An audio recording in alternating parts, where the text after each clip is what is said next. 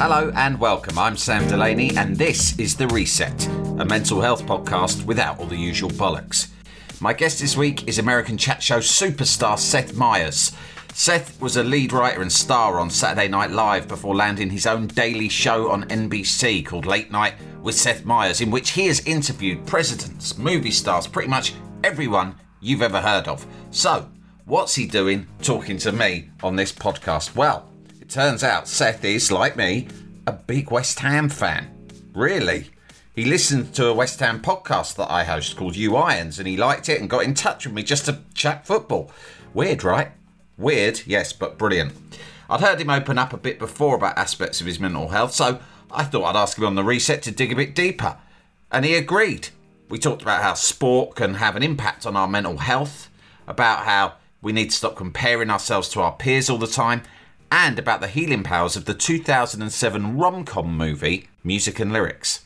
I hope you enjoy the show. Seth, welcome to The Reset. It is very nice to be here. Thank you so much for having me. Seth, delighted to talk to you today. Obviously, big fan of your work. We've bonded over our shared love of West Ham, which many people find quite improbable when they find that out about you, and think it must be just one of those strange made-up Wikipedia facts. But it's how we kind of met via social media. Before we get started, tell us a bit about that and what part West Ham plays in your life. Yes, well, I should start. That's 100% how we know each other. I got to know your voice. I got to know your co-host, Shane's voice through your podcast on The Athletic. And it was the first time in my life. I've been a West Ham fan for almost 20 plus years. I've never had a podcast before where I felt as engaged with the team. So I owe you a great deal of gratitude for that. I was in London doing a show, I think in 2000 at the Soho Theatre, and I did not have a British club that I rooted for. I went to the ticket agents. I had three choices, which were, I should say, West Ham, Charlton Athletic, and Arsenal. And gonna be honest, there were some lean years where I definitely wished I'd gone to the Arsenal game, but I stuck with them. And this last year was as good as it got. Yeah. It may well be as good as it's ever going to get, but we shall see. I don't know about you, but it makes a big difference to this is a mental health podcast, as you know, and, joking aside, it really makes a huge difference to my mood and my state of mind when West Ham are doing well. I think that's very interesting that you're talking about the mental health of sports. I'm glad you brought it up because I've been doing this bit in stand-up recently about trying to decide if it has been some positive or some negative in my life, because I have two young boys and they're reaching the age where it's time to decide, do I impart this love of sport on them? And I'm just not sure, because I have had some real highs. My football team is the Pittsburgh Steelers. They won a couple championships in my lifetime.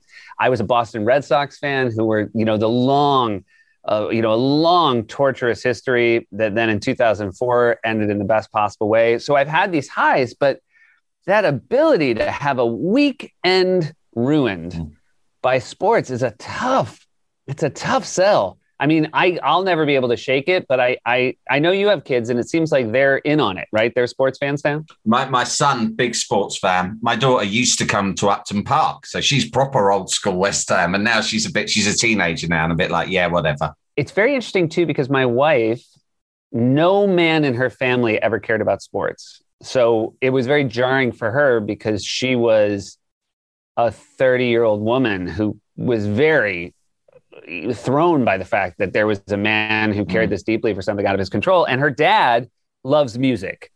And I've realized why he's such a happier person than me, which is if I go to a sports game, I will either be happy or I will come back worse. Whereas when he goes and sees an Eagles concert, he knows he's going to hear Hotel California, right? There's no outcome that can be as devastating as your team losing. Sports is a huge emotional gamble, a huge and mad emotional gamble. And one that there's that weird thing too of even when it goes great and your team wins, Do you ever have that moment where it dawns on you that you actually haven't done anything? You know, when Oh yeah, you're walking around town so happy, and then you're like, wait, this is children compared to us that are on the field. Yeah, I know. It is slightly embarrassing. I used to be a big drinker, and I think that I drank a lot of football. And I look back and I think it's partly because I didn't know what to do with the emotion I was feeling. Mm-hmm. Even when we won, the natural thing to do seemed to be, well, we've won.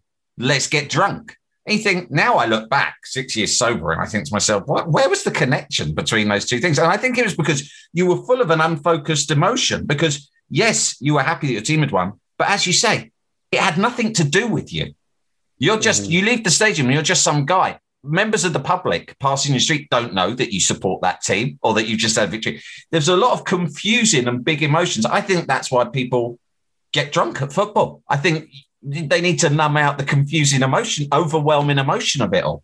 I don't know about you as well, but I think as I get older, what I love most about sports is the anticipation. There's a thing you can put on your Google Calendar that you look forward to. And because you have nothing to do with the outcome, you don't have to worry that you're not prepared enough. There's no internal stress. For example, I loved knowing after West Ham won that I would listen to a podcast with, at that point, two perfect strangers who would just be in a good mood talking about a thing that also had put me in a good mood. And so that half hour was far more enjoyable than the 2 hours of actually watching the game. yeah, absolutely. Looking forward to something and looking back on something. But I mean, watching England, I know you're a Holland fan because you used to live there. So the Euros didn't go so great for you. But I found watching England in those final knockout games in the Euros not enjoyable. I was sitting at home, we were texting friends, and all of my friends were saying, I don't actually enjoy this. I would rather not be watching it, but obviously I can't not watch it. But this is not a happy experience right now because the stakes are too high. And you just feel, and there were certain West Ham games last season where I felt like that as well. I had a brunch with my wife and two boys. And again, I think there's something very depressing about when you can tie a family memory to what was happening, for me, across an ocean. And when we sat down to brunch, we were up 3-0 against Arsenal. And, then the Bloody Mary comes and you just decide to check the phone. There's only 30 minutes left. It's 3-1. And then, your eggs come and you take it and it's 3-2. And now you're not enjoying it because you're dreading it. And then sure enough, it happens. And again, I feel as though no matter how much you try to internalize it, the people around you can feel that your energy changed. And then, of course, you would be ashamed to tell them why. So it's... the classic, my wife remembers a lot of bad West Ham results because from right back from before we had kids. And she always says that the benchmark for her was there was a time when West Ham had been, the short stories, we'd been 3-2 up against Tottenham with 1 minute of injury time left on the clock. And they somehow came back and beat us 4-3. And it was the most terrible, heart ripped out of the body thing ever to be that close against your main rivals. And that night we were supposed to be going to cinema and I can't remember what we were going to see, but it was probably something cool and independent and dark that we were going to in our local arts cinema before we had kids and we used to do things like that. And I said, I can't handle that. I want to go to the multiplex and I want to watch Music and Lyrics, which was a romantic comedy with Hugh Grant and Drew Barrymore, which is the opposite of the sort of film I usually watch. And she still, this is like 15 years ago, she still uses that as the benchmark. She says, how bad is it? And I go, it's bad. And she goes, is it Music and Lyrics bad? No, I'm not yet at that point where you have to actually go and see a Hugh Grant rom-com because you can't handle anything remotely negative. I think this is a true story. In the first 6 months of the pandemic, my wife and I we found for a very similar reason that we wanted to watch romantic comedies. And I had never seen, and she had never seen Music and Lyrics. And so we watched it, May of 2000, I guess it was, or 2019 now. And it's so funny to think that what caused you to watch music and lyrics was a West Ham loss. And what caused me to watch it was a worldwide pandemic. And we watched it for the same reason. But yeah, maybe, I mean, it's a good movie. Maybe it needs to make a major comeback and be rediscovered as a classic. Let me ask you about your career and how that relates to your mental health and things like that. I've heard you say before that when you first kind of made the step up to, you know, big time mainstream Saturday Night Live, there was, for the first couple of years, I think, a lot of anxiety surrounding that, despite your kind of obviously extremely confident on-screen persona. How bad was that? How much of a struggle was it? Well, it was a lot. I mean, one thing is you get a job like that, and for a very, very brief moment, you allow yourself to think you've arrived, you know, what an accomplishment to get sort of tapped on the shoulder by someone like Lorne Michaels, who runs SNL. How could a guy who's seen so much talent over the years be wrong about you? And then you sort of show up and within a week, because they have a headshot of everybody who ever worked on the show on the wall, you know, the first day you're there, you just sort of look at Will Ferrell and Eddie Murphy and Mike Myers. And then after a week, you start looking and you realize there's a lot of people you don't remember that well because they were only here a short period of time. And it was really hard because, as with anybody who goes up to the next level, you know, then everyone around you is at the next level. And, you know, I was an improviser in Chicago and obviously I felt pretty confident about the work I was doing there. But now all of a sudden you're sharing the stage with people who are some of the funniest people who've ever walked the earth, and they've been doing it longer than you. And so it was a real struggle. It was a ton of self-doubt. I think, you know, and I wish I'd talked more to people as I was going through it, because I think a lot of us, now that I'm close with them, now that we're on the other side of it, we always talk about the fact that we all had imposter syndrome. We all thought everybody deserved to be there but us. And yeah, it was as absolutely, for me, as far as depression, it was the worst time in my life. Like those first 3-4 years. You know, when you start at SNL, you're kind of on a year-to-year deal. And so you're aware that you're being evaluated constantly. And so when you know that other people are evaluating you, it just makes natural sense for you to evaluate yourself. And, you know, there'd be weeks at SNL in the early years where, you know, I'd have one line for a week, or I'd be completely shut out for a week. And you think to yourself, well, the people who pay me can't think this is what they're getting their money's worth right now. The thing that sort of saved me and legitimately, I think, bought me more time is I had a background, I had skills as a writer. And so even though as a cast member, those early years of SNL, I think I was earning my keep more by writing, and writing sort of kept me alive. And then by the time, you know, I got more confident and a little bit more accomplished as a performer, you know, the writing had bought me the time to be in a safe place. Because presumably, you know, doing what you do, so much of your performance hinges on a sense of self-confidence. So it must be a vicious circle, right? I mean, is it a self-fulfilling prophecy? Yeah. Do you feel, looking back, that your performances did suffer precisely because you were full of self-doubt? Yeah, comedy is fascinating because you have to do a lot of work to make something funny before you do it. You have to write, you have to think about it a lot, you have to throw stuff out, you have to retool it. And yet it only works with the audience if it looks effortless. You know, it's not opera where you pay the money to watch you want to watch the opera singer, you want to see the neck muscles bulge. It's not sports where you want to see the sweat dripping off their face. You want to watch someone say things as though they've saying it for the first time, and they know it's funny and they don't care that you think it's funny or not. You know, they'd love for you to think it's funny, but ultimately their judgment's more important. Your judgment as the performer is more important. And so it's really weird. Like I'm about, you know, tonight in New York, I'm going to do a set in New York. I haven't, you know, just because of the pandemic and stuff, I haven't been doing as much stand-up as I used to. And I know this now. You know, I've been doing this a long time. I know that when I walk out on stage, like the most important thing is how I present myself. Like before any joke comes out of my mouth, it's like the audience wants to see me and they want to judge, oh, we're in a safe pair of hands tonight. This guy's fine and we're going to enjoy our time with him. And can you fake that when you're having a bad day mentally? Is it possible to fake that kind of persona and appearance, reassuring appearance?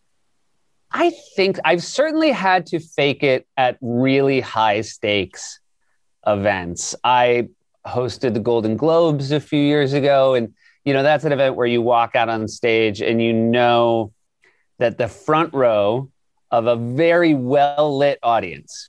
Sometimes when you do stand up, they'll say, "Do you want lights on the audience?" I always say no. I don't want to see facial expressions. But at an award show, everybody's lit because the camera's going to cut to them. So you walk out and the front row is Steven Spielberg, Tom Hanks, and Oprah Winfrey. Now, as someone telling jokes, you're too curious not to see if they're working with Oprah, right? You can't not look. And so there's no way, I think you'd have to be a sociopath to turn off the part of you that would get nervous for something like that. And so that's this weird thing of huge butterflies right before you're walking out. And I think butterflies can be really helpful too. I think it helps you focus, but you are faking when I walk out and, start by saying it's so great to be here tonight. Part of me, of course, half of me doesn't want to be. Yeah. Half of me wants to be anywhere else. So I do think the longer you do this, you can fake it a bit more. But I will also say the nice thing about doing a show every night is I'm not faking it. I feel very, and again, this is just the benefit of all the reps I've gotten in my career. Like, you walk out every night.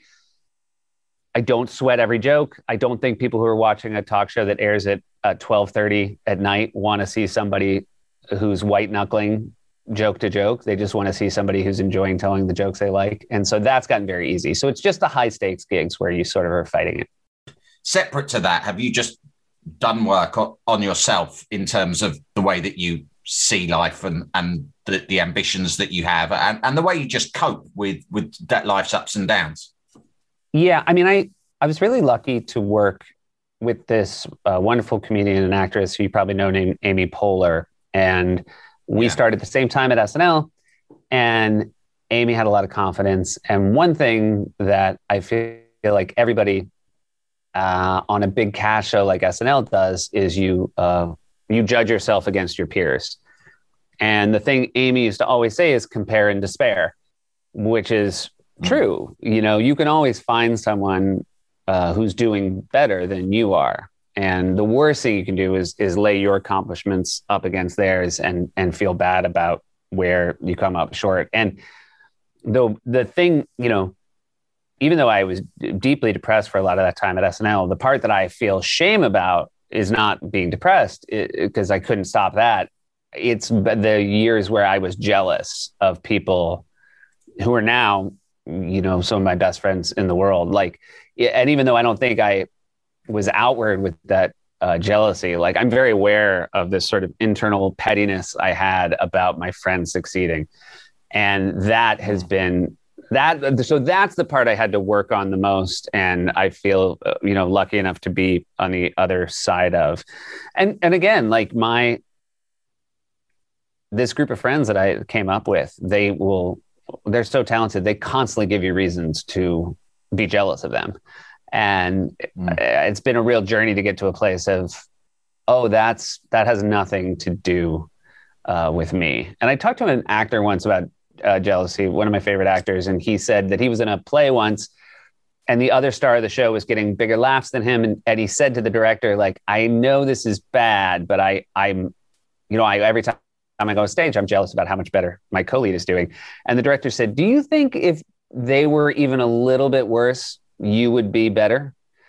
And that's a thing I try to remember as well, that other people being worse doesn't mean that you then are better. You're going to be exactly as good as you are, independent of what's going on around you. I suppose what I'm interested in is, do you think that one of the biggest reasons that you've got over that, though, which is such a universal thing, is because you have been very successful? Do you know what I mean? So now people are jealous of you. I do. Yes. I think if I want to go into a dark place, I sometimes think, would I have made, would I have made this journey of self-improvement without the assist of a lot of things going my way? And that, of course, is the hard question to ask. But yes, it is. And by the way, no one, it would be a hard thing for me to tell people look, It's all going to be okay one day. Everybody gets their own talk show. You'll host the Golden Globes in the end. Yeah, it all ends the same for everybody. I did have this moment the other day. I was walking down the street and I passed the apartment I lived in back when I was single. I was at SNL, and this was back in the times where things were not, stable. I didn't know what was going to happen next, and now, for someone in show business, my life could not be. I'm as stable a show business job as you can have. There just aren't many of them, and especially. Even movie stars who never stop working, they also have to travel and they have to go to different places, and now they're on location and their kids are in school. And so this is a really nice deal for me. And yet, with all that, I was walking by my old apartment and I had a pang of longing for that time. And I was like, I think the moral is being even when you're old and happy, you still miss being young and sad. So I think in the, you know what I mean? Where you're and I know you can't say that to people, but you do. I would just want to say to young people, I'm like, and again, it's so hard when people are dealing with depression, because I do think that I dealt with it on a lighter level and it was all sort of professionally based. But you do want to say to people, there is it can be really hard, but my God, being young, there's a real value to it and you'll appreciate it later. And I know hearing an old person say that is very cliche, but just embrace it. Just lastly, I want to ask you about being honest and open, which clearly you are. But I know that only in this country, it's only in the last few years that I've been very open about my struggles, and it makes such a huge difference to me, and I hope to other people. What was your journey like with that? Did you used to hide it and be ashamed of these sorts of feelings and struggles? I think there was a sense, especially, again, I was there. Sometimes people bust on me because I sort of glory day my time at SNL, but I was there for 12 and a half years. So that was a huge chunk of my life. And it was certainly the most tumultuous chunk of my life. And, I had friends there that I could sort of offline my issues with. But I didn't tell everybody. I think there was a sense of it was not a place that celebrated public vulnerability. And I sort of offlined with a couple of friends who at some point, one of them, a really dear friend of mine, said, I do think you need to talk to someone who does this professionally, which I did. And I will say that I grew up never thinking that I would go talk to a therapist. And, but then I did for, about 6 years. And I don't think I would have made it through without that. You don't do it anymore? I don't do it anymore. And it wasn't an active decision to stop. It was more, it just got harder to schedule. And then one day I realized that I would have less to say when I went in there. And so I sort of took that as a sign. I don't think you should ever, in the days where it was value, I kicked the door in and just started talking. I needed it so desperately, and I needed to unload things so desperately. And then as I needed that last, and one thing is, I'm really lucky to be in a relationship with someone who I can talk to about things. And, this is a time in my life before I met my wife. And so, she fills that role in a lot of ways too. Do you think your industry is in a better place? Do you think younger people who are now in the position you were in when you were younger might find it easier to get through moments like that? And it might not be so hard to show vulnerability? Oh yeah. I think it's been a complete sea change. And certainly, the amount, again, social media, as you correctly pointed out, can be a real cesspool. But I think when used well, seeing people with profiles, seeing people use the platform to share that even at someone who is, on the surface, very successful and looks very happy is going through things. I think that was far less available 20 years ago. Well, it's wonderful, I think, that everyone is being so open and vulnerable now. And it's great to hear you being so honest and open. And I'm privileged that you've spent the time doing that with me today, Seth. Thanks ever so much. Thanks. And I just want to stress that had had West Ham finished outside the top 6, this would have been a totally different interview. Seth, have a great day. I really appreciate your time. All the best, Sam. There you go, Seth Meyers. What an honest and self-aware bloke. I love his insights, particularly to jealousy and comparisons. We could all do with taking the advice of his co-star Amy Poehler. Comparing is despairing. Cheers, Amy. And cheers, Seth, too. The bad news that I couldn't bring myself to actually tell Seth during our chat is that my podcast, You Irons, has actually been cancelled for next season. Oh well, shit happens. I just hope Seth can cope without me. Remember to subscribe to The Reset at samdelaney.substack.com and tell your mates about it. It's great. All the best. And remember, don't let the dickheads get you down.